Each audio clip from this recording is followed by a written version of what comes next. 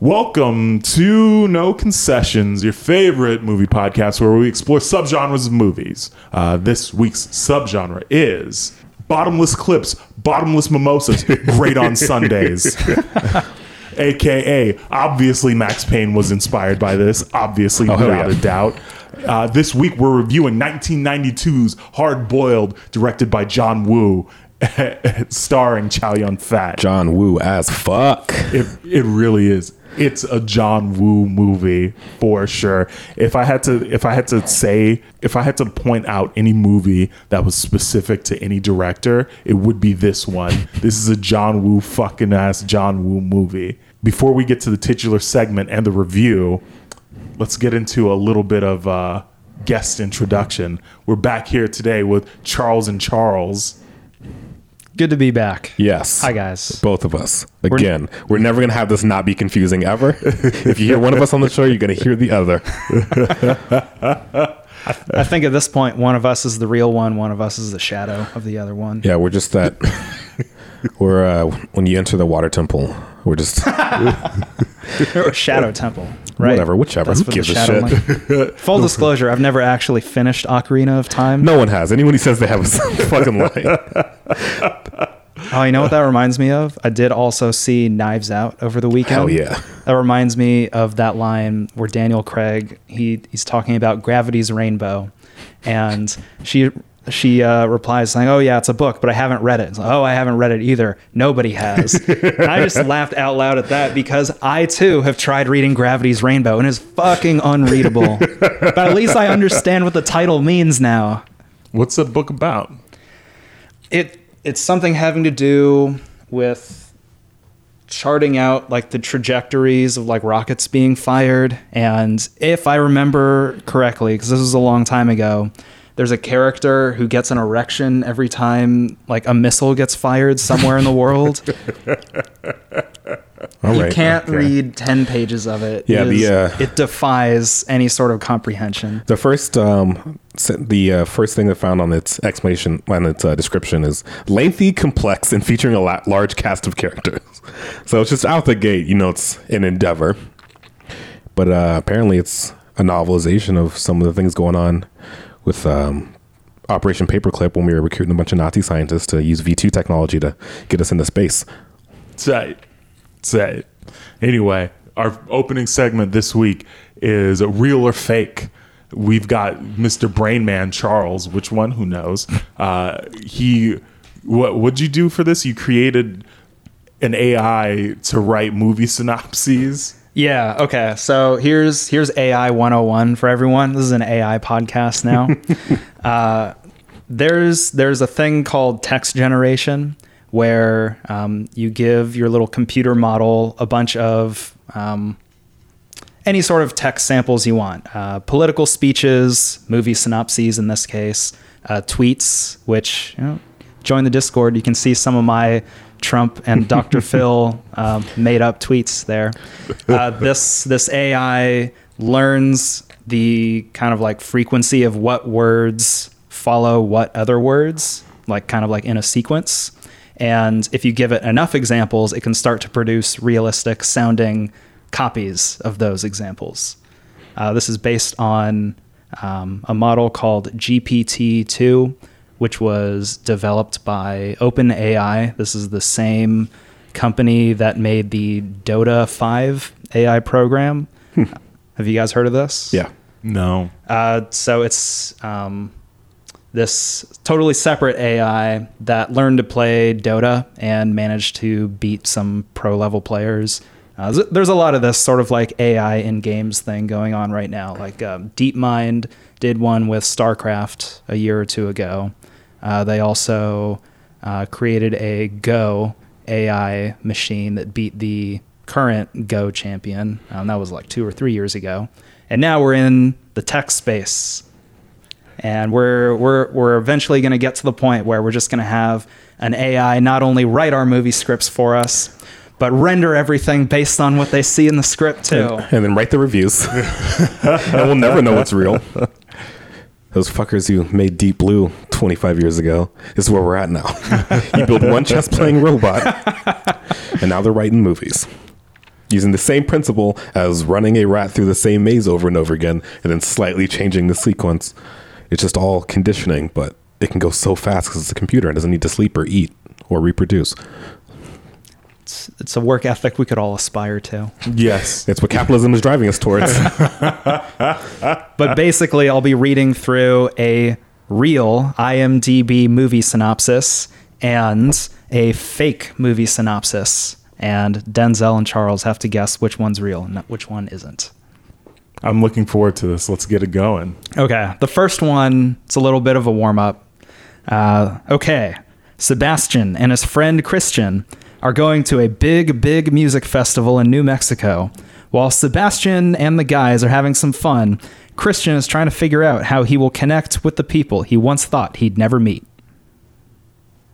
And then the second synopsis. Britt, Candy, Cotty, and Faith have been best friends since grade school. They live together in a boring college dorm and are hungry for adventure. All they have to do is save enough money for spring break to get their shot at having some real fun. A serendipitous encounter with rapper Alien. Okay, so that's Spring Breakers. Yes. Okay. That was based off an obvious movie that everyone's seen. I can promise you, these next movies nobody has seen. Okay. That's kind of foundational to this show as a whole, so Yeah, we might do better than we thought. Round 2. 1 for 1 so far. Good job, guys. Thank you. You know what? I'm a big fan of Riff Raff, and as soon as I saw James Franco cosplaying him in a movie, I said, I have to see that, and then I never did. Yeah, did anyone actually see Spring Breakers? I saw like the first 20 minutes, and it wasn't very good. If only they'd actually gotten Riff Raff. Isn't it just hyper violent with like girls that used to be on Disney? That's really about it. Yeah, 3 out of 4 of those women were Disney Channel stars. Oh, that I did not know. Spring Break. Anyway, go ahead. Sex, Drugs, Desire centers around a trio of female drug users who decide to get clean of their habit and reconnect with one another. They take a step into the world of sex, drugs, and sexual desire. Their journey is fascinating, revealing, and heartbreaking. The erotically charged teachings of life and love. Books and a first-rate education aren't the only things on these horny, oversexed college students' minds. Along with the college professors who give a whole new meaning to a harder education. That second one has to be real. The first one's fake because like sex and like sexual, like to use sex and sexual in the same sentence is like the kind of thing that I feel like an AI would do.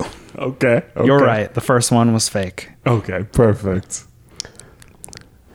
Round 3. What movie was it, Charles? Oh, the real movie is called A Lesson Learned.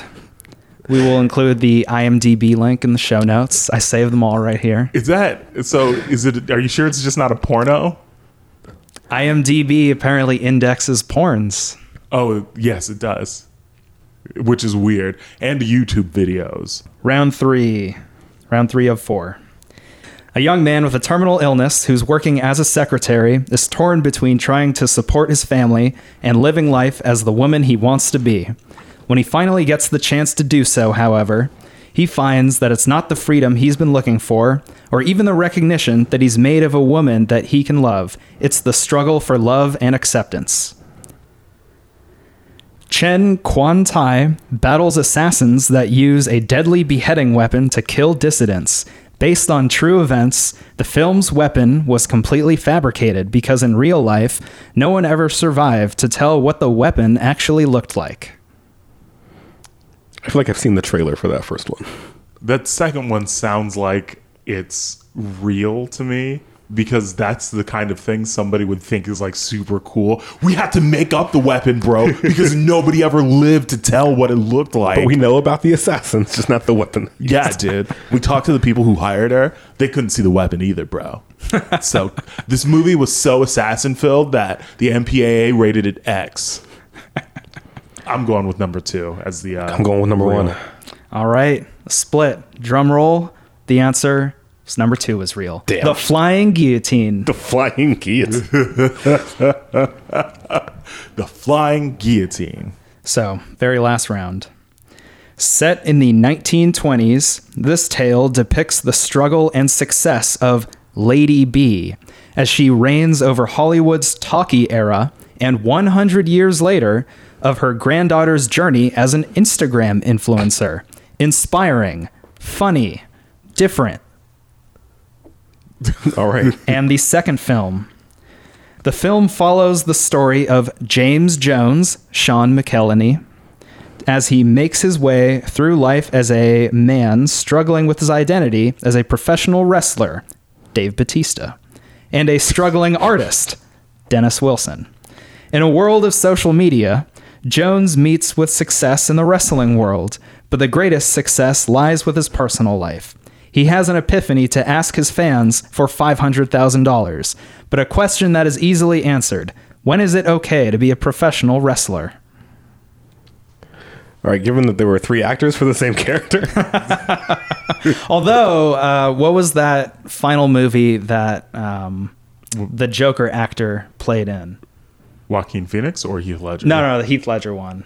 Oh, It was had like stupid Colin long Farrell title. and Yeah. Johnny Depp in it. Weren't they all the same character too? No one fucking saw it. Who knows? It was like a stupid long name. oh, Mr. Phantasmagoria's Fantastic. Yeah, Mr. Megorium something. Phantasmagoria. That's gonna kill me. Yeah, Mr. Megorium's Phantasmagoria. Mr. Megorium's Flexitopia. Mr. Megoria's Fruitopia. Fruitopia used to be a banger when I was a kid. The Imaginarium of Dr. Parnassus. Oh, well, I was way the fuck off. You got the Arium part. We were just stuck on that. Oh shit. I don't know, man. I want to say number 1 is the real one. And you're right, it is. Multiple people play the same character. It's Heath Ledger, Johnny Depp, and Jude Law. They all play a man named Tony. I'm going for the first one as well. That's a really bland name for a movie with that crazy of a title. Tony. Hey, I'm Tony Parnassus. Anyway, you are correct. The first movie is a short film called Lady Instagram. It's a bad idea, but I believe that it's a real movie. Oh shit. All right, good job, Denzel. You got the Thank you. yeah. Sorry, Charles. It's fine. I'm just going to kill myself. Oh shit. Next week, we will have an AI replacing Charles's role as a host on the show. I think voice synthesizers aren't too far off. No, actually, we Chet and I, back when we were doing the old show, sent a bunch of our individual channels to somebody to do a voice font for us. And I was going to write a 5-minute episode based on the voice fonts, but we just never got the voice fonts back. But that would have been fucking That weird. sounds really interesting. Because I also have several hours of my voice talking recorded. Yeah, it would be pretty fucking sick to do that, Yeah, right? I've got probably like 150 hours of just stuff that I've recorded, and then my appearances on this show and the old show. Just take every voice clip I can find of myself and just like pay somebody to put it into an algorithm and just like write wild shit. Get myself fired from every possible job in the future. There's a Google. Were you the one that posted this in the Discord? Yeah. Google's voice fonts. Yeah. We need to yes. find out how to do that so we can just write shows instead of recording them. Yeah, we'll just like write segments. We'll just take all the. I'll transcribe all the opening segments. We'll throw it into one of Charles' AI templates, and then just see what the opening is like without us. All right. If you have any leads on how to create voice fonts, let me know, because I think this would be actually really fucking sick. This would be really cool to just do a fully automated show. And then I could just take random people's voices on the street. I don't know how long of a sample that you would need in order to create like a little voice font for people. So, some more AI inside baseball. The original model that I use to generate all these synopses, there's a thing called transfer learning where you get like staggering amount of data and you do your first round of training to get the model acclimated to like what text actually is. So this model used like all of Reddit to be able to learn like how to form sentences and whatnot. And then you expose this model to a much smaller sample but it's focused on the specific task that you're applying it to. So like now it's trained on Reddit on like 2 billion or more comments or something, and I'm showing it like 5,000 movie synopses. So theoretically, if you have a good enough trained voice generator, you could just take a super short clip of someone saying something and then have it sound as though they're real. Yeah, if it extrapolate enough, like a solid enough range of what your voice sounds like, and it's already got like a skeleton to work from as far as like inflection and stuff, I imagine. Just like that Mission Impossible movie. Yeah. Well, the future's going to be hell. Yeah, it's going to be a nightmare. Between that and deepfakes, we're just not going to be able to trust anything ever. Yeah. God, just as bad as having your eyes hacked in Ghost in the Shell. Fuck, dude. How awful. Anyway, when we return, we'll be getting into our review of Hard Boiled.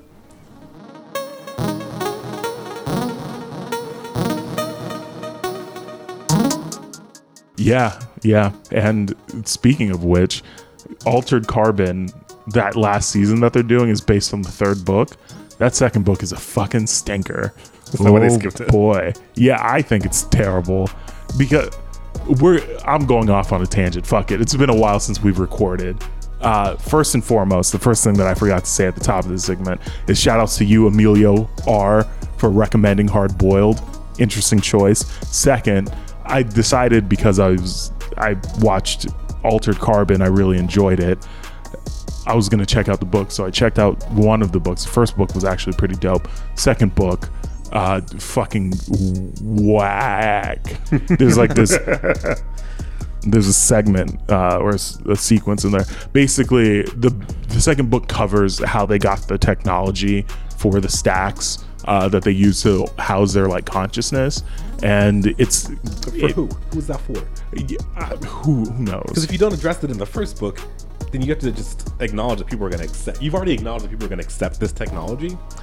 You don't need to. It's briefly mentioned in the first book. It's like, yo, we got this technology from aliens. And part of the conflict in the first season of the show is like, yo, this shit's unnatural, but we're like Catholics. So when you live once, you die once. But in reality, in the book, what the conflict is like, yo, this shit is not of God. This came from aliens. So like, do you really trust it? Like, do you really want it to be like given to people, or what the fuck? And then there's like a whole bunch of other shit that goes into it, but the second book like more deeply goes into the aliens who brought it. Okay. And it's just like that, no one cares.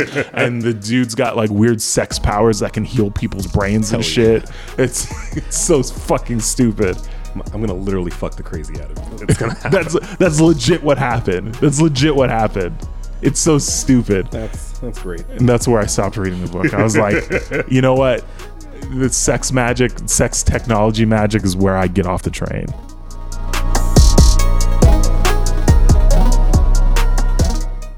And we're back. This week's subgenre is bottomless magazines, bottomless mimosas, both great on a Sunday. Or Max Payne obviously inspired this movie.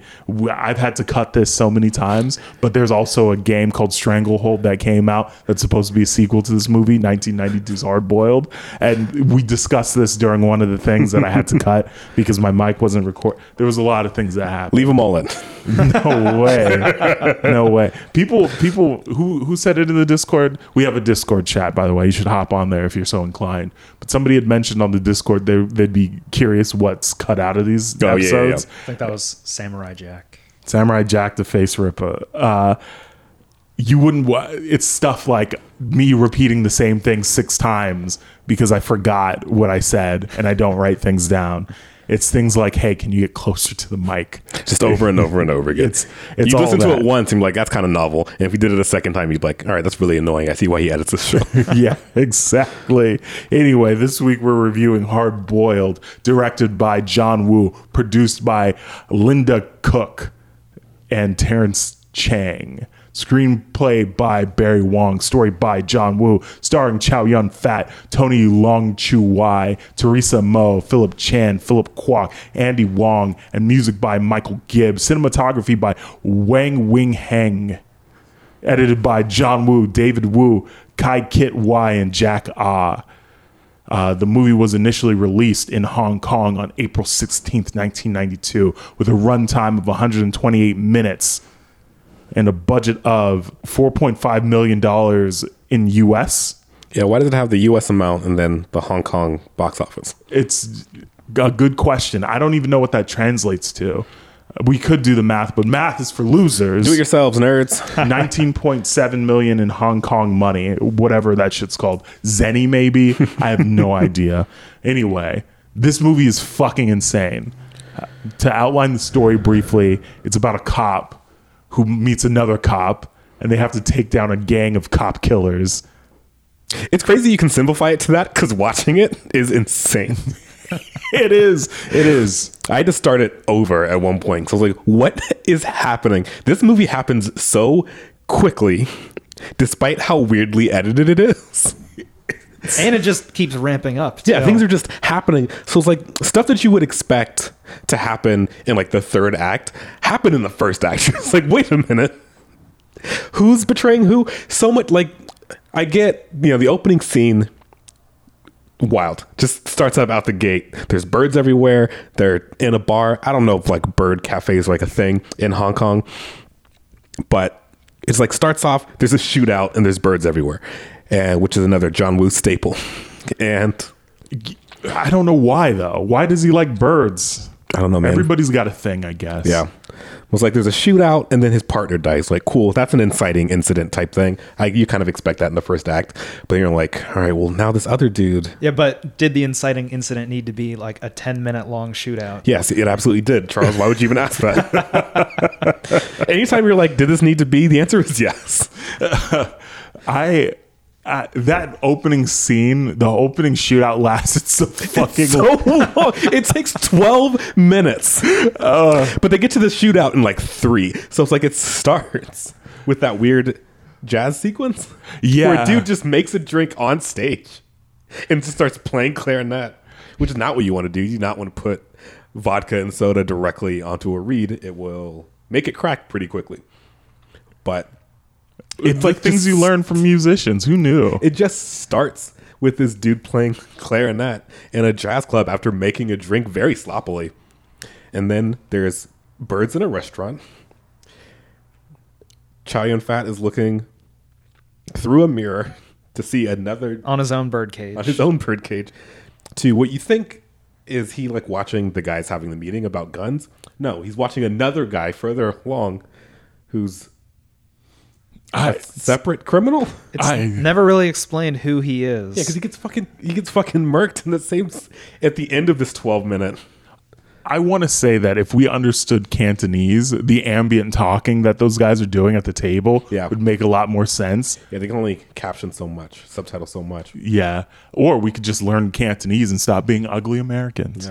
Yeah. How dare we take in somebody else's culture but not embrace the culture, learn about the culture? Yeah, Bong Joon-ho was just like, if you could just like read subtitles movies, it'd be like really cool American movie audiences. And everyone was like, yeah, but also everyone was like, I'm not going to fucking read while I watch a movie. That's why I'm watching a movie. Yeah, exactly. That's why we just turn books into movies now, because no one's reading books. Can I mention that in Hard Boiled, it's so strange that these guys pick and choose 2 things. 1, when they reload, and 2, when they die. You can take like 400 bullets and you'd still be alive. But like you get shot in the chest once, you're like, oh, I'm dead. That's a wrap. I'm dead. This is one of the greatest action movies ever made. These scenes are incredible. And the use of slow motion is clearly very early because it's like it almost seems random when slow motion is used. And then it'll just like, all right, well, here's a 9-minute sequence of just people jumping around and shooting, and there's no slow motion. And then there's like, oh, here's a dude kind of running toward like down the hallway, and we're going to slow it down just a little bit. I don't know, it's all over the place. I want to say, like, yo, shout outs to Zack Snyder, because obviously this inspired him as well. The gratuitous use of slow motion, except Zack Snyder decided to speed it up at one point and then slow it back down.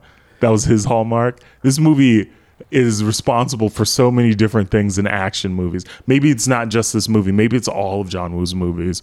But this shit right here dudes jumping around with guns in their hands, firing at just whatever. Entire rooms being filled with bullets. One thing that I do appreciate about this movie, though, is that they're willing to kill the civilians that are in the scenes. Yeah. In American movies, it's so weird because like you'll have a similar scene work out like this, but for some reason the dudes manage to only hit each other. Yeah. They're just like, somehow you just like, as long as you show people ducking down when they run, as long as you're ducking down when they run, then it's like, cool, they didn't get shot. I was like, if that's all it took to avoid bullets, then everyone would just be ducking down all the time. Oh, bullets only hit you if you're standing up. Not so in this one, though. And it isn't just stray bullets that hit people. The further into the movie that we get, the more and more civilians are deliberately targeted by bad guys, too. Yeah, I mean, it is addressed like in film, but it's still like, it is kind of jarring to see it compared to like American films where it never happens. Yeah, the movie where it did happen, what was it, Man of Steel? People were so like up in arms fakely on the internet, like, oh, I can't believe they killed so many people. And it's like, what the fuck do you expect happens What do you in these think movies? happens? Just because you don't see it doesn't mean people aren't dying. Like in Avengers, like what, they blew up half of New York and nobody died? Yeah. Like, yeah, right. The funniest reaction to that, It's like, too, no, you is had Captain America say that they're evacuated. In Batman versus Superman, it was like as soon as Doomsday started fighting Superman, you see the news say, oh, it's a good thing the financial district is empty right now. Yeah. And he looks straight into the camera as he says it. It was like, is that what you wanted, people? Is this what you want? Yeah. This movie was never going to be good, but it's worse now because of you. Oh shit. I don't really respect that. I would, if I were somebody in a movie, like let's say hypothetically I were to direct a movie and a bunch of civilians got killed and like internet pundits were upset about it, I would just literally post like, people die every day, get over it. Or I would purposefully go out and antagonize people because it's like, what are you, dumb? Like, do you think this is like consequence-free violence? Which is another thing that I appreciate about this movie to some degree, is they do show the blood splatters when people get shot. Yeah. Had some good ones, too. Yeah, not everybody gets one. Like if you're busy flipping off of a car after you've been shot, they don't show your guts exploding. But you know what? I appreciate the car exploding and all the sparks flying off of everything. Oh, yeah. Everything's practical in this movie, too. and So like- it still looks amazing. Yeah. And even after, like, you know, when the grenade goes under the car and it cuts like the wider shot, there's like the dude just like hanging out and he's all bloody and shit. So like they're doing its due diligence on the violence front. Yeah, absolutely. It's good. This movie is good. I mean, if You have to, because it is in Cantonese and it's subtitled, you can't, like I tried to do, play on your Switch while the movie's on. Because then you have to start it over like I did. you actually have to pay attention. But also, you also have to pay attention because, like I said, everything happens so quickly. It just builds and builds and builds for a full 2 hours until you get to like the hospital. Yeah, the Yeah. final act with the confrontation in the hospital, was that like 45 minutes long or was that Who just me? fucking knows? It was That it was- kept going. it did. It did keep going. It was long as shit. And the bad guys having a base under the hospital in the morgue or some shit was so weird too. And I was just like, There's a few weak plot elements I mean, that you they- just kind of have to ignore when watching this. Yeah, they do try to address everything because they're even like when what's her name, Teresa comes, like when they meet at the hospital, she's like, "Yo, here's the plans. It took like 4 months to build all this." I'm like, they built it under the hospital after the hospital was built. Like, yeah, it took some time, but to be like arbitrarily like 4 months is yeah, 4 months, but nobody noticed. Yeah. Like that would take a lot of equipment. You're putting in like bank vault doors. Yeah. You can't smelt them on site and just put them in place. It's so weird. What a weird thing. This movie's like really good if you like action shit, but if you're looking for a coherent story that makes a lot of sense and like, I don't know, violence that makes sense, this isn't the movie. My favorite. The way that I kind of saw the action scenes was like at one bit there's a warehouse full of bad guys and Chow Yun Fat, whose name is Tequila, which has to be one of the coolest cop names I've seen in a while. He comes rappelling down by himself to engage these guys, all of whom have guns. So I just thought, okay, so in any sort of martial arts movie, one guy can take out 50 guys in hand-to-hand combat, no problem. So I'll just pretend that instead of martial arts, it's guns, and then everything fell into place for me. So I think that's how you have to approach this movie. Yeah, absolutely. I'm glad that they set the expectation at the beginning of the movie that this was one of those where it's like unlimited shots go out. Until it needs to not be. Yeah, right? Like, I'm out of bullets when I try to kill this other cop. The only time that was like weird was when it's Tequila and Alan at that one point, and he's like, Tequila's got the revolver, but there's still bullets in. Like, Well, those are empty shells. okay, Yeah, those are just must have missed that. casings. Gotcha. I don't know when they decided that. Maybe I'm the Philistine here for not counting the bullets. because he's using a revolver, so it's like, How many shots could he just let out? Maybe revolvers are the only ones that aren't bottomless. yeah, 'cause with a revolver, you can see how many chambers are in it, so it's like a little more clear that you got to like manually reload those. But with like clips, you just like, whatever, there's X amount of bullets in here, and just go for it. It's Devil May Cry gun logic. Don't think about it. Yeah, it's perfect. They have a revolver in Devil May Cry too, so revolvers obey the same rules, except for when the script needs them not to. Yeah. I do have to say that I think the story makes sense to some degree. I mean, I can't understand Cantonese, so I can't like tell you how good the acting is. I wasn't convinced really by anybody's performance, but I think start to finish, like I understood what was going on pretty well, with the exception of some of Alan's storyline, because from start to finish, it's Chow Yun-fat who's pissed about gun smugglers and his boss being like, yo, stay the fuck out of the case, dog. What are you doing? And then for some reason, Tequila's girlfriend getting flowers from Alan for decoding for the chief of police or the inspector general. Yeah. And he's typing in the shit to decode. It's so weird. There's a lot of weird things that are tacked onto the story, but start to finish, like I got what was going on. It was Tequila trying to stop gun smugglers and Alan trying to stop gun smugglers. But in this movie, because they're not American cops, they're not hampered by the constant nagging about killing people and things like that. Even that, like the inspector at one point is like, he gives a whole like speech to Tequila about like after like the third time he tells him to stay out of the case. He was like, well, there's a reason that we have to follow rules and they don't, and why we have to fill out paperwork every time we shoot, and we've got to prove that they're guilty, not that they're innocent. So like, that's a great speech, but like, it's not reflected in the rest of the movie. Like, it is a really good like cop movie speech to give, but there's been no evidence of any of that this entire time. Yeah, they just will let it rain lead. And the way that the inspector general or whatever position he fills, I think it was Pang, superintendent, let's call him Superintendent Pang, the way he reacted when Tequila's partner was killed in the beginning of the movie, he reacted like death is super common and like the police officers are extremely expendable. And he's just like, God, you really fucked up this case for me, man. This guy back here that you killed, there's no way that you would have known this, but he was a key witness that I needed alive. Yeah, there's no communication. Even when it comes down to like, I'm going to kill this guy, and he's like, well, he's an undercover cop, and like he's there for like a reason, or like we have him planted on purpose. I'm like, well, you could tell the guy. I understand not telling everybody. That's like the point of undercover police work. But like, you can tell the dude who's approaching this case from another direction that, hey, we have someone implanted. Don't keep killing people. Yeah, that's all you have to say is like, we have a man on the inside. Don't worry about this. But then if it was an American movie, imagine this as an American movie first. Second, if this was an American movie. What if The Departed had more shooting? That's exactly what I thought of too. If they tell him that there's an inside guy, what's going to end up happening is Chow Yun-fat is just going to pursue the case anyway. He's like, inside guy, schminside guy.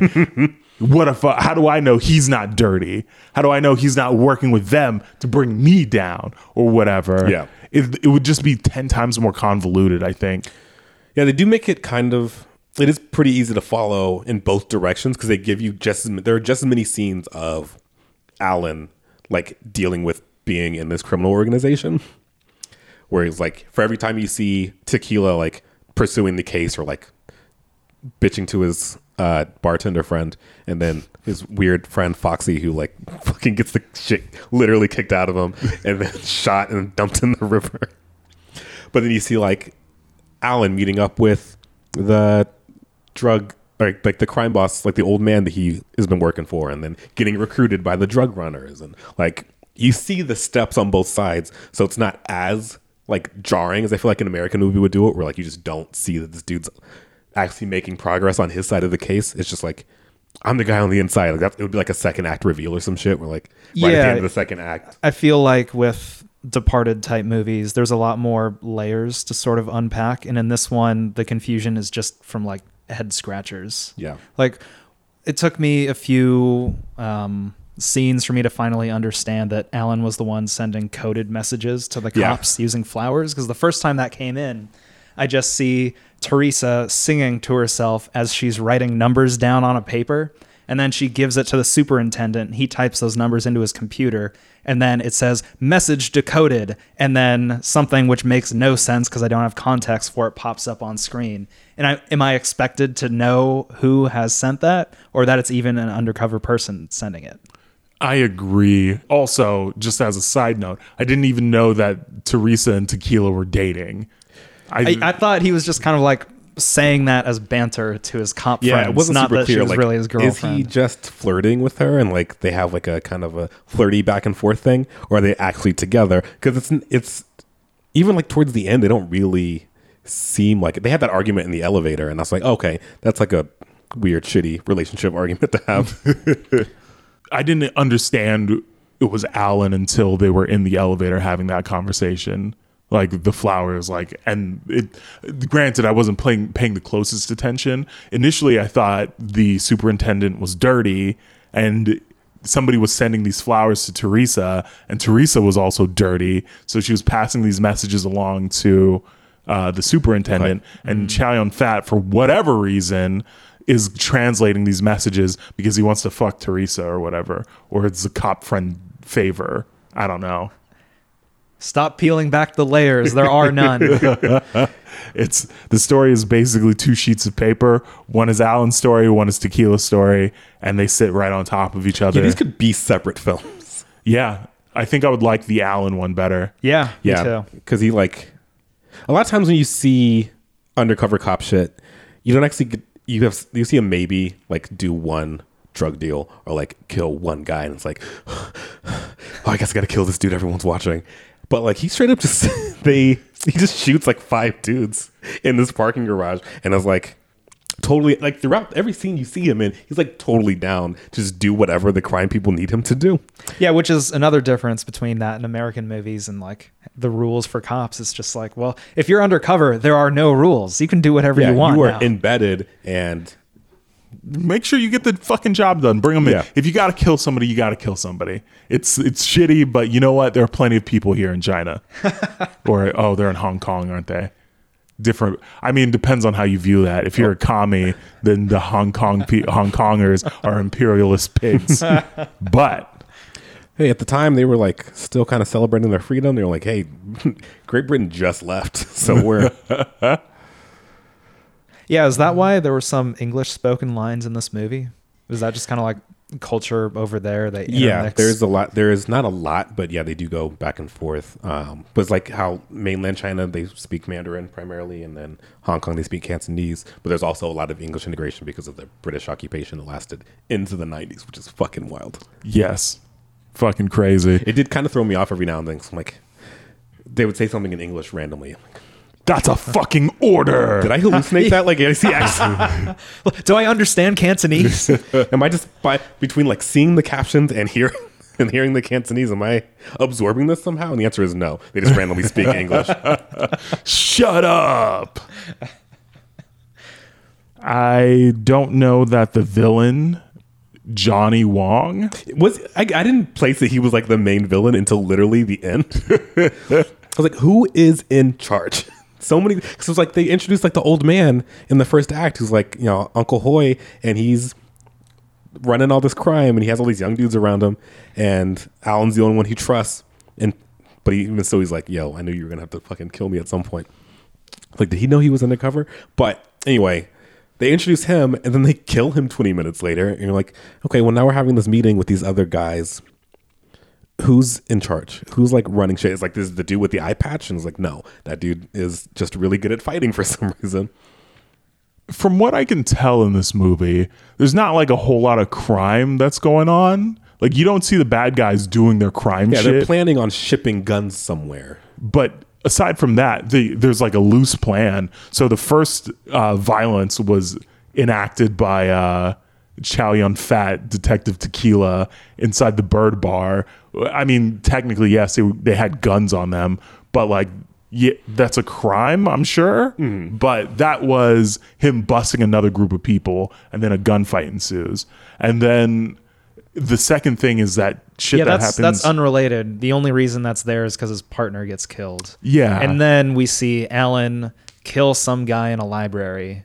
And then Chow Yun-fat gets called in to investigate, and that's what gets him into the whole gun smuggling operation. There we go. Yeah. There's just murder mostly, as far as I can tell, not necessarily gun running. They go to the parking garage and shoot up that place, and they like take all the guns that are there. But that was mostly a trap for Uncle Hoy to get him to come in so they could kill him. And then aside from that, you see them in their base, and that's where they're packing up the guns and shit.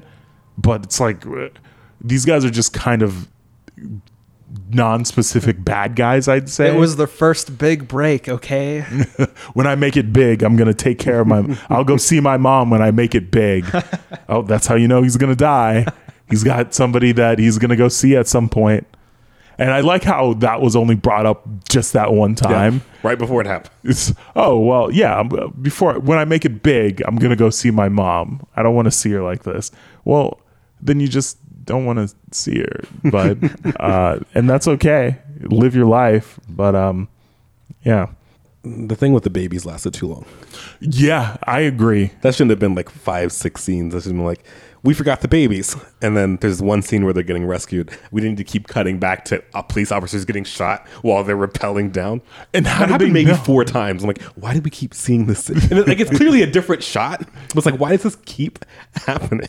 It's so weird because there are a lot of cops on the ground too. So you would think that they would be looking at the windows. It's like, oh, well, here's a guy who's going to pop out and shoot our guy. Yeah. But there are like 50 cops on the ground outside. And I also need to remark, I'll get back to the baby thing in a minute, but I didn't realize that Johnny Wong had that many dudes in the hospital. Yeah, because they were all dressed as like cops and doctors, and like they were in like plain clothes. The plain clothes thing was really throwing me off because there were Johnny's guys who were just like in suits and shit, but then there were also police officers who were also dressed very casually. But the only difference is like they had little ID badges clipped to their lapels. Like, this is not good. Like, this is confusing. Only send uniformed dudes in, but you can't do that either because Johnny's guys are dressed as uniform guys. Like, it was very hard to keep track of who they were supposed to be shooting at. And then there's like, Alan does kill a cop, and you're like, what the fuck? And he's even like, dude, I just killed one of our own guys. And Tequila's like, no, you're fucking hallucinating. I was like, when the fuck did you say that?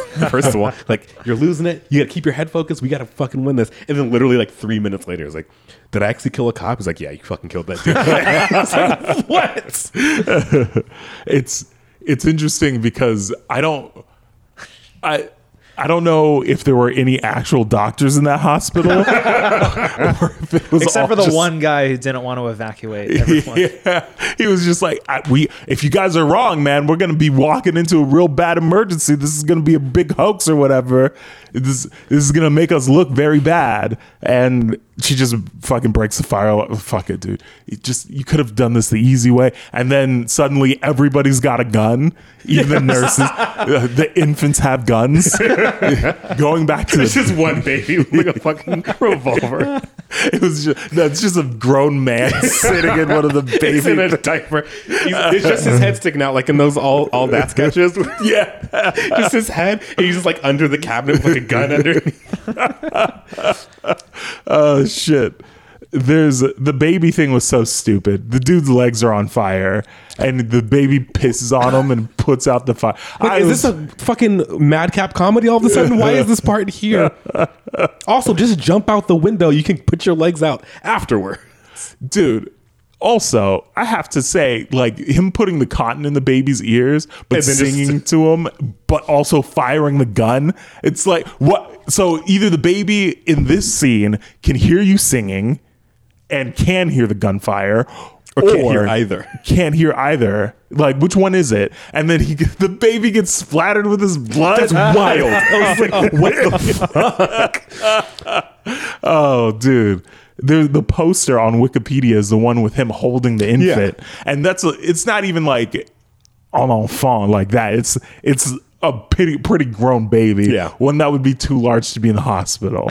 Like, it's not a preemie out the womb. Yeah. It's like a fucking 6-month-old or some shit with hair and all that. But look, I think what it may have been is there was some script rewriting because the original writer died, and there was some sort of plot point about a killer poisoning babies. So maybe that baby aspect of the film percolated its way. We've got all these babies still. Yeah, we've rented our baby time. We don't want to throw that money away. Let's just have them like tossed out of this hospital window for 20 minutes. when the first dude got shot bringing down the baby, and it turned out it was still alive after getting shot by so many bullets, I thought the baby got shot. Because when they put it on the ground, there's like a little bit of blood on the baby. And I was just like, what the fuck is happening? Like, what's going on here? But it turns out it was just blood splatter. Shout outs to this movie for being willing to put blood splatter on infants. It was very jarring. I was like, he's probably going to get shot like in this. I was like prepared for that. He's going to get shot carrying this baby, and it's going to be a whole heroic thing. But he gets shot in the shoulder, and then blood splatters all over this baby's face. Okay. And he's just like, oh, sorry about that. And he's like, wipes it off. And he's perfectly fine. And this is the thing with this movie. You can get shot a bunch of times and just walk away, be perfectly fine. Oh, yeah. Alan gets shot in the back with a shotgun, and he's fine like a day later. Yeah. Yep. He gets up like somebody fucking poked him or shot him with like an airsoft gun or something. He's like, oh, God, that was so uncomfortable. And for most of that, like, hospital sequence, he's got like glass in his face. Like I noticed one of the close-up shots of him. He's got like shards of glass in his like cheek and his chin. Like, that's pretty good looking. Like, that actually looks pretty solid. And he just has it the rest of the time. I couldn't stop focusing on it every time they showed his face. That's a nice touch. Very nice touch. Overall thoughts? Absolute carnage. You should definitely see it. Yeah, it's definitely worth watching just to see how that kind of trope of people diving through the air and shooting at the same time. You see, there's like some of that in like 80s movies and shit, but John Woo takes it to another level. Almost every gun violence scene is somebody fucking leaping through the air, firing guns. Or through windows, too. More people jump through windows than use doors in this movie. Yeah, there's a lot, especially in that hospital scene when Alan and the eye patch dude are fighting. Like, they jump through so many windows, they're jumping over tables and just can't hit each other. They've been firing pretty accurately until they have to fight each other, letting off as many shots as possible. Yep. Oh, 30, 40, 50? I didn't count. Every now and then one of them will pick up another gun and you're like, okay, well, they're kind of thinking about this, but this movie is fucking insane. It's insane. It's very action packed. This is Michael Bay with practical effects only. yeah. This movie is fucking insane. There are sparks every time a bullet maybe hits something.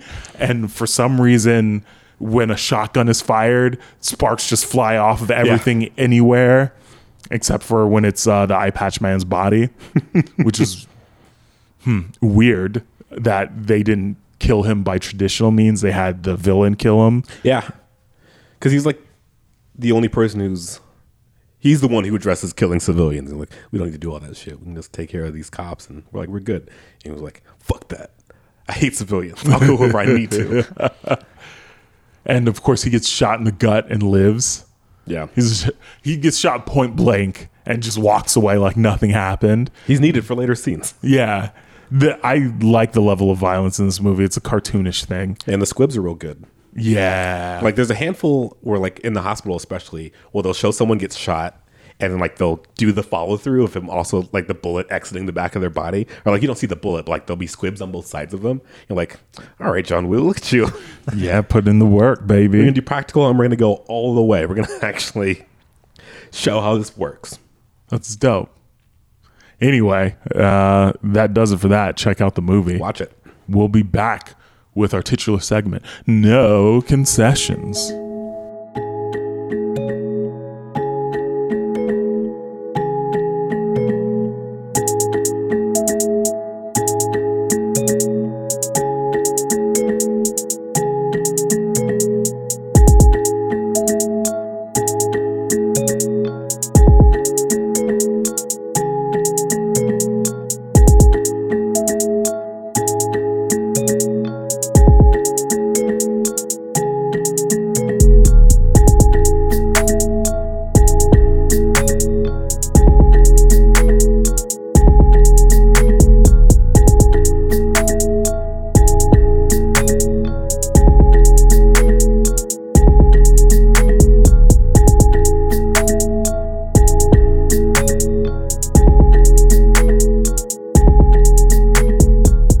And we're back with No Concessions, our titular segment where we make a case for our favorite or least favorite movies. Let's start with you, Charles. All right. So it's been a couple months since Disney Plus has been out now. And so I've been revisiting some films, particularly from the era like after the Disney Renaissance, that period from Little Mermaid to like Mulan, where Disney came back from being very close to bankruptcy. It's weird to think about the fact that Disney was fucking doing terribly from like the 60s until the late 80s. People were just not into. There were so many other studios that like it was almost like the market was too crowded, and also that's during the point where like animation was more centered towards kids. So they just weren't. None of their films were really successful between like the 50s, really, and the late 80s. And then Little Mermaid came out, and they were like, yo, we're going to do just Broadway stuff, but animated. And that took off. So we had Little Mermaid, Beauty and the Beast, Aladdin, Lion King. What else in that period? Mulan. Anyway, that's the period where everyone's like, that's Disney. That's why 90s kids are so fucking hard about Disney all the time. It's because we experienced the point where Disney like came back. So there was a resurgence of Disney's popularity right when we were growing up. But then there's the period after that where it's like, there's all those movies that people kind of forget about, like Hercules, which was like a big deal, but that was kind of when critically the movie started going down. It was like Hercules and all those other weird movies in the early 2000s. But one of them that stuck with me and that I rewatched recently is Home on the Range. Home on the Range was released in 2004. It was like it was super underperformed. I can't remember what came out at the same time, but it underperformed, and that was one of like the first ones where like maybe traditional animation is not where it's at. And I kind of continued, but it's weird. It's like it stars Roseanne Barr and Judi Dench, and it's not John Goodman, but like it sounds like John Goodman. But it's about this old lady has like this farm. It's set in like the 1830s. This old woman, she's got this farm, and she's being like foreclosed on is like the plot. And these cows are trying to like they're trying to like solve the situation. And like the main bad guy is this dude who is a cattle rustler. He's forcing these farms to go out of business by stealing their cows. And he does it by yodeling. And it controls the cows' minds, and he can get them to go with him. It sounds fucking bonkers, and it is. But can't imagine why this is a critical failure. It's amazing. Like, it's actually really good. It's animated really well. The voice acting is solid. I think this is like it wasn't a musical in the same way a lot of the other Disney movies around this period were. Like, it was like this one and Treasure Planet and Lilo and Stitch were like not musicals. Like, the music is, aside from the dude yodeling, like the music is just kind of happening while scenes are happening. And like there was a weird point where that wasn't how Disney movies did it. But if you've got Disney Plus, or if somehow you end up owning it on DVD like I do, watch Home on the Range. It's fucking worth it. Some of the sequences are really trippy. Cuba Gooding Jr. is in it as like this horse who's just super full of himself. And I know Cuba Gooding Jr. has been fucking wild. I don't know if you've been watching Somebody the news. Suck this baby's dick. Somebody suck this baby's dick. Cuba Gooding Jr. has been fucking wilding forever, it turns out. But I know all that's coming out, so like he's definitely on his way out as a person in our society. But he gives a great performance as this horse that's super full of himself. And it's a fun movie. Watch Home on the Range. It's worth it. I don't really have to defend it too hard because none of you have seen it. But I was so baffled when you brought it up. I Googled it. It doesn't even look familiar. yeah, it was super under the radar. It didn't do well critically. $110 million budget, Yeah. $104 million box office. This movie fucking bombed. It can't, but like, this is also the period where Disney was just, they would have their like bigger movies. Like, it feels like they didn't know what they were doing from like 2000 to like 2007. It was like a period where they released probably 15 movies. Like, that's Disney, that's too much. That's too many things. And a lot of them are not good. Does Atlantis fall into that time Yeah, period? so there's like Atlantis and Treasure Planet and Lilo and Stitch, which like, and Treasure Planet didn't do well financially, and Atlantis did just well enough for them to be like, this was worth it, and then Lilo and Stitch kind of took off.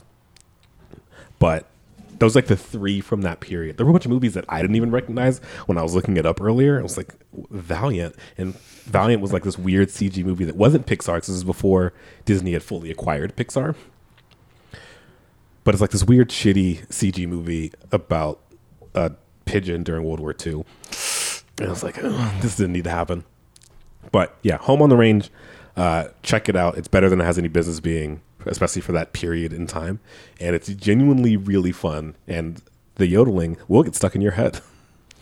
Well, I won't be watching it. So my no concessions pick for this week is a movie that I haven't talked to anyone else who's seen it yet. It's From Paris with Love. Oh, yeah. Is that the action movie? Yes. I've seen about half of it. I never actually finished it. Hold on. That's the one with John Travolta? Bald John Travolta. And he's like a Royale with cheese in Yeah. the fucking trailer? Yeah. Jesus. Everything about it makes it sound like it would be a terrible, like, spy/thriller/action movie. But for some reason, it manages to avoid all the sort of mental obstacles I have against garbage like this and makes it into my brain as being, oh yeah, I actually really like this movie. Yeah, it's a bad trailer. And like I said, I didn't finish the movie. I think I saw it like on an airplane. But like, it's enjoyable. It's not. It's got humor, which manages to be clever and not totally dumb, just a little bit dumb, mostly hammed up by John Travolta. Yeah. And then it's got some exciting action scenes, one of which there's a gunfight in a room full of mannequins, which looks very John Woo-ish, which is what made me connect that to Hard Boiled. And the overall storyline is something that isn't contrived. It's got like a little bit of a twist to it where John Travolta is initially trying to recruit the help of this young wannabe spy guy, Jonathan Rhys-Meyers. And he's saying, there's this drug cartel here in France that we have to topple. But the further into the movie you get, the more it gets uncovered that it's not actually about just drugs. It's a terrorist cell that launders their money by selling drugs. And they're trying to sneak a suicide bomber into this one summit that's going to happen. But you should definitely check it out. I've seen it way more times than is a reasonable number. One should see that movie. My no concessions pick for this week is Dr. Detroit, starring Dan Aykroyd. Okay. Go on. This movie sounds fake. Did the AI make this one up? Well, okay. All right. This movie, I watched this movie last night, and it was so fucking wacky and weird. One of the things that I recently realized is that the 80s were a great time for movies. This looks like a fake, like, poster. Sorry. The 80s were a great time for movies because movies were concise. There was always just one thing going on. The characters were focused on this one thing, and the plot went from A to B, and there wasn't any like 3-hour mess where there are like 16 competing plot lines, a bunch of different things happening to all the characters at once, blah, blah, blah, so on and so forth. So Dr. Detroit is about Clifford Skridlow. Clifford Skridlow, and he is an assistant professor at the university where his father's a chancellor. And He gets caught up in a scheme to protect this guy from being extorted by a gangster in town. And so this movie is about an assistant professor protecting 4 hookers from being abused by a mob boss named Mom in Chicago. Mom has like this gang of like limo drivers or whatever, but she also runs hookers and she's responsible for a lot of the drug business going on in town. And so she has somebody, his name is Smooth Walker. He's a pimp that is in control of these 4 hookers. And Smooth Walker says that somebody named Dr. Detroit is responsible for the money that Smooth Walker owes to Mom. And Smooth Walker runs into Dan Aykroyd at an Indian restaurant, invites him to sit with him and his 4 hookers, and they proceed to get him drunk, get him really high, and then basically feed him drugs and alcohol all night. And then they eventually just adopt him into their like crazy family. And it's one of the most insane things that I've watched in a very long time. It's wacky in a way that's a lot of fun, and it's like endearing because none of the characters are annoying or stupid in a way that is off-putting. And I can watch it over and over again. It's a very simplistic movie. It's a lot of fun, and it makes sense. It's well acted. I'm about to check it out because I read the synopsis and it's insane. It sounds pretty zany. Like it's pretty straightforward, but like it sounds like the type of movie that would be described as zany as well. Yeah, dude. It's fun. I hate to be this dude, but I watched 4 movies this weekend. Hard Boiled was one of them. I watched Buckaroo Banzai for the first time. Nice. That movie is insane. I'm going to do a micro review in a coming episode in the next, 5 episodes. I'm not sure yet. Real Geniuses with Val Kilmer. That movie is fucking sick. Yeah. Dr. Detroit and Hard Boiled. So 3 of those movies were made in the 80s. One was in 92. The movies made in the 80s, they don't make movies like that anymore. No, because the studio system, it was right before the studio system started to shift to where it's more, it was like the guys who were doing, like running the numbers on everything, like the creative people were like starting to get more into production. So there was like less writing and acting and more like looking into scripts and like funding stuff, starting their own production companies.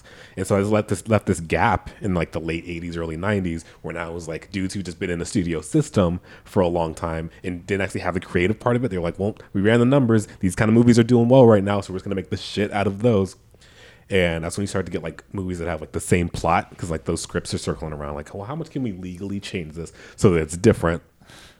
And you get a bunch of movies that all start to look the same. And now we're 20 years past that, where now it's like only smaller studios are doing these like really inventive creative stuff because all the big studios are run by accountants. And well, I didn't realize that. Yeah, Real Geniuses is basically Revenge of the Nerds, but with less rape. Yes, with much less rape, with 100% less rape. Yeah, there was definitely a shift in the 80s when like all of these, where like a lot of the guys who were doing the creative like random shit, like a movie, like fucking Dr. Detroit or like Nothing But Trouble, like these weird comedies that like wouldn't get made otherwise, or like really interesting like high concept sci-fi or like action movies were getting made. And then there were, as people are becoming well known, they're shifting over to like, all right, well now I can have more creative control and I can make my projects, and they're not submitting stuff out, and they're like starting their own companies. And so now all the studios are like, well, we got to fill these gaps.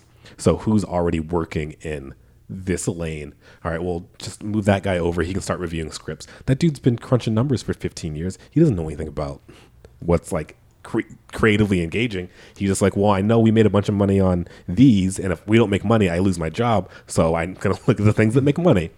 And now we're 30 years removed from that, and that's exactly kind of where we are.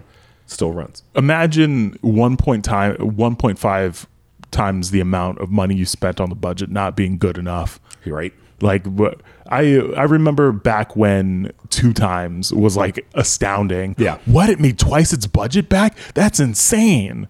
Now it's like, well, if it's not pulling down $1 billion, we don't want to make it. Yeah, like Dr. Detroit had a budget of $8 million and made 10. Yeah. And it was like pretty good. Yeah. we shot all this in like 3 months and it didn't bankrupt us. So Probably less than that if I had to guess. it's like comedies kind of had that leeway because you could, if you weren't doing like big action sequences, you didn't really have to worry too much. It's like now you're just paying the actors. And when it was guys like Dan Aykroyd and Jim Belushi and fucking Bill Murray, when they were writing these movies for themselves, they're like, whatever, we'll just do it because we want to see it done. We'll worry about the money later. And now that it's like studios are like gripping the purse strings a lot harder, I was like, well, I don't know if we can fucking take a chance on this, because what if it doesn't make 20 times its budget in the first week? If you don't make your money in the first weekend, like, I hate seeing projections before films come out. So like, this movie is projected to make $35 million its opening weekend. It's like, what the fuck are you talking about? The problem that I have is that $35 million over like a 2-month theater stay isn't good enough. Yeah. It has to be $35 million in the first weekend if it's a $12 million movie. It's like you can't enjoy success over a longer period of time, or else that movie's a fucking failure. I don't know why that is. It's just super shitty. Yeah. Well, so you can have claims like the #1 movie of the weekend. I'm like, well, who gives a shit? Yeah. How about this? How about you just let people make stuff and we end up with terrible movies made by people like that one comedian. What's her name? The blonde woman. I know who Really you're narrowed talking it down, about. but She's not Brittany runs a marathon. Trainwreck, right? Yeah, Whatever the one. is. She was very popular for several years. Amy Schumer. Amy Schumer. God oh yeah, damn. Amy Schumer's movies are garbage. Her comedy is also not good. I don't know how she became so popular. She's just loud and mean. Yeah, that's it. Anyway, let people like that make movies. Yeah, give us everything. Well, let the market actually decide what's good. Yeah. Because like word of mouth used to carry movies, like in like the 90s and even like into the early 2000s. That's how like you would see movies premiere and they'd do whatever, and then 2 or 3 weeks later there'd be a big surge again because people see it and they tell their friends to see it. Yeah. And you're like, oh well, this movie's actually fucking great. You're not worried about having tent poles every weekend for each studio. Yeah. It's like, how can any of your movies be successful if you're constantly competing with yourself? There are only 3 studios, is what it comes down to. Why are you trying to keep either just shotgun it all out or just accept that some of your movies aren't going to make Yeah. a fucking $1 billion? I don't know why you need to have the movie that pulls down 8 billion times more than it was made for. Yeah. Right. Like, if you're making fucking Fast and Furious 9 for $100 some odd million, I don't see why you need to have that make 500 million. Like, what for what? Yeah. The lights are on at the studio for the next 100 years already. Yeah. Everybody's got paychecks for at least the next 70. So what? Why? Like, Yeah. what's it for? Take your $250 million and be like, yo, we doubled our budget. We're good. Like, yeah. there also a lot of times the marketing often isn't factored into budget. I don't know why. Like that information is very seldom like put out into those statistics. So maybe they're sinking way more money than we think they are into marketing. I doubt it. I don't think so. Yeah. Because the way that, unless if they're doing like, and this is, I used to write back in the day. I don't know how many people know this, but there was a period in time when I had press passes for Comic-Con, and I worked press for a website, and I would go to those events. They would have very specific events, and they would spend a fuckload of money at things. So like a press junket for like a studio, let's say Sony puts on a press junket, they'll probably spend like $350,000 over a weekend to get like an open bar, free food, like carnival games, like a bunch of shit like that in a single weekend for Comic-Con. They'll do all of that just to have like 150 people come through over a period of time and then invite some of the public in or whatever just to promote these movies. But they're not doing this stuff globally. Yeah. And the types of interactions I think people are getting now, at least in marketing. I have a friend who works in marketing. She does focus group stuff. And so they spend a good amount of money on focus groups.